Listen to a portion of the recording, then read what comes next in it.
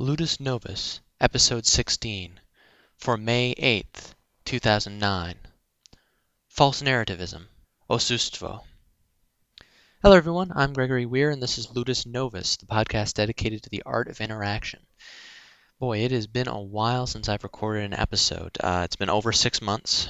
In that time, I've released 6 games, I've written a lot of articles, I've been pretty busy, but I'm going to try and podcast regularly. Of course, I think I always say that at this point in an episode, but we'll see.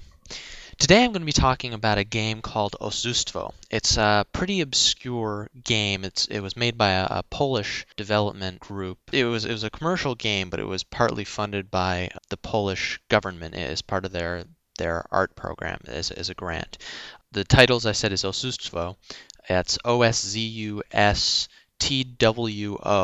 If you Google it, it should come up with all sorts of links about it. The title of the game translates to something like incongruity.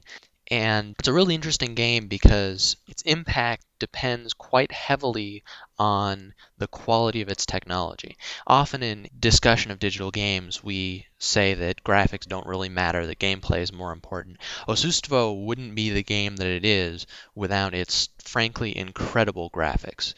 It was worked on very hard by this company, and they managed to create what I think is the most realistic graphics I've ever seen. It blows Crysis out of the water, definitely. Its graphics are almost photorealistic. You can see a screenshot if you look at the notes for this post. But the thing about it is that it doesn't run on any consumer hardware. It's a year or two old at this point, and it still won't run on a top-of-the-line gaming machine. Now you might ask, how can it run at all?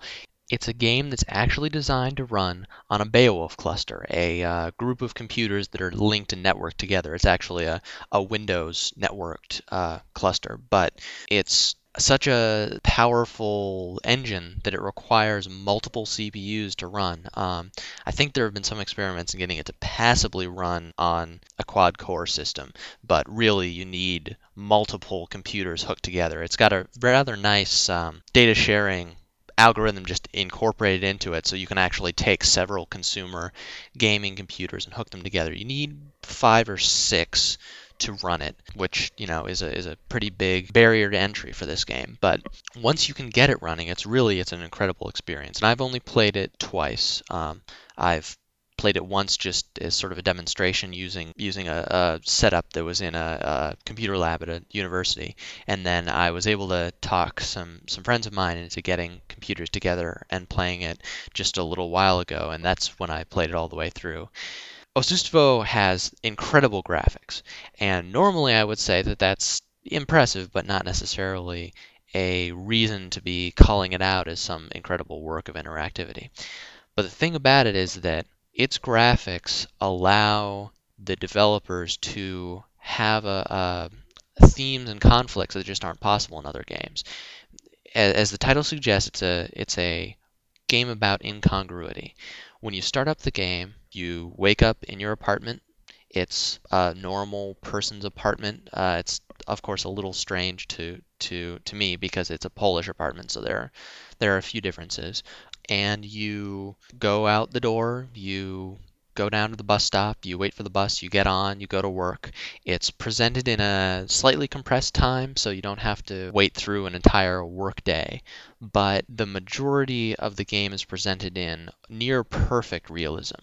So when you're playing, you see things as they are. It has a nice procedural generation system so that you can see litter on the streets and all sorts of objects. Every individual container of food in your kitchen is all rendered in real time. And the reason that they have to do that is that the conflict of the game is introduced through an incongruity. So there are several different ways you can approach it, but I'll just tell how I experienced it. There's a period after work when you don't really have anything to do, and your character is into exploration of abandoned spaces and stuff like that. So there's a place that you've been meaning to investigate.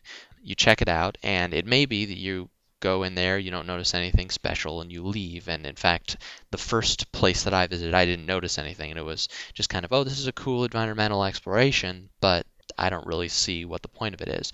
The second place I visited, though, it was some sort of abandoned apartment complex or something like that. And down in the basement, there's a table, and on the table there's a knife. But instead of sitting on the table or being stuck point first into the table, it was floating about an inch or two above the table. In any other game, this would be regarded as a bug. You'd go, oh, this is a little issue with the collision boxes on the mesh or something like that. But Osustvo's graphics are so well put together, and it's such a reliable world that this sticks out as something unusual. And so you investigate this event, and of course, as soon as you touch it, the knife falls to the table. But you look into the history of this abandoned space and other abandoned spaces, and you slowly begin to uncover these irregularities, these osustvos in the world that serve as an introduction to a rather creepy plotline. If you've ever read the book House of Leaves, this story definitely had the same feeling to me. This really is something that I don't think would work if it didn't have this incredible graphical power and engine behind it.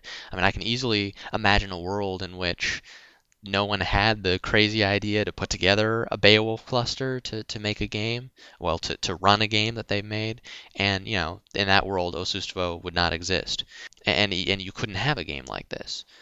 But because this crazy group of Polish people put it together, we've got this thing where your primary activity, your primary gameplay verb is exploration and investigation. And it's trying to find out these little subtle differences where normally this sort of dedication would be reserved for alternate reality games or for finding bugs or exploits in a game. In this, just about everything you find, I haven't run into any bugs, is intentional on the part of the developers, or at least on the part of the developers as they design their algorithmic world generation. And it's really an incredible game.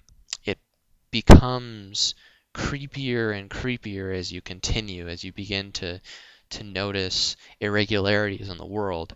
And as you investigate further, your own apartment becomes more and more unreliable. Each morning you wake up and there's something out of place that's moved during the night, or you notice a gap in the carpentry below your sink that doesn't seem to fit there. And as your character becomes increasingly paranoid, your interactions with other people become more off-putting.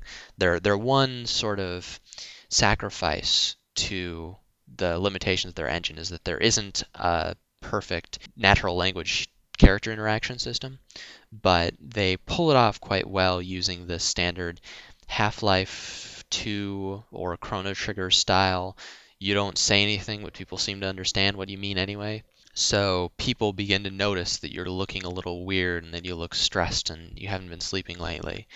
And as the storyline continues, I'm usually okay with giving away spoilers, but I don't want to spoil the ending to this because it's just too good. But the mystery grows and becomes creepier, and finally it's one of those things where you want to stop playing the game because you're worried that the oddities in the work will bleed over into real life. It's an incredibly creepy experience.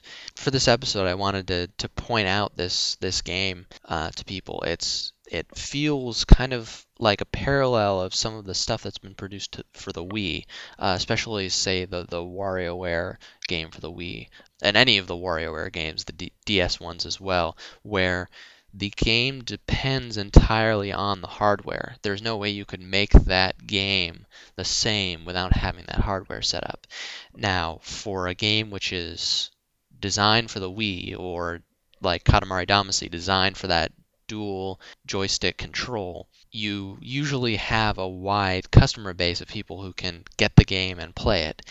Osustvo, you need to be pretty darn dedicated in order to play the game, and it runs decently expensive, and it never really made money for the company that made it. They broke even, but the news stories and so on that I've read suggest that it was more a demonstration piece to get this group to have notoriety and to show that they can accomplish pretty amazing stuff. I heartily recommend Osustvo if you can get a copy. They're all over eBay and Amazon. You can get some used ones. Just search and you'll find them immediately. If you can get a computer setup that'll play it, you'll typically need 6 to 8 top-of-the-line gaming machines. You'll hook them together usually over Ethernet, although you can do direct serial connection too. If you can get this together, it's an amazing experience, and it's one that you'll want to share with all your friends because it's incredibly intense and creepy. It's a very unique instance, I think, of a game which is almost ephemeral. It's something that you can't discuss in the same way because not everyone will be able to play this, and even those who are able to play it will need to spend an incredible amount of effort. It's like trying to play a four-person multiplayer game before the days of the internet. You have to set up a token ring network or something. It's on the same level of ridiculousness to get this game running. I just wanted to bring this to your attention and check it out. If you can't run it yourself, there are videos and stuff of the gameplay that you should be able to see. It's pretty impressive. Hopefully I'll have another episode out within a reasonable amount of time. But until then, thanks for listening. I'm Gregory Weir, and have a nice day. Ludus Novus is released under a Creative Commons Attribution Non-Commercial Share-alike 3.0 license. It means you can do whatever you want with it as long as you say who made it, you aren't making money off of it, and if you modify it, you have to release that under the same license.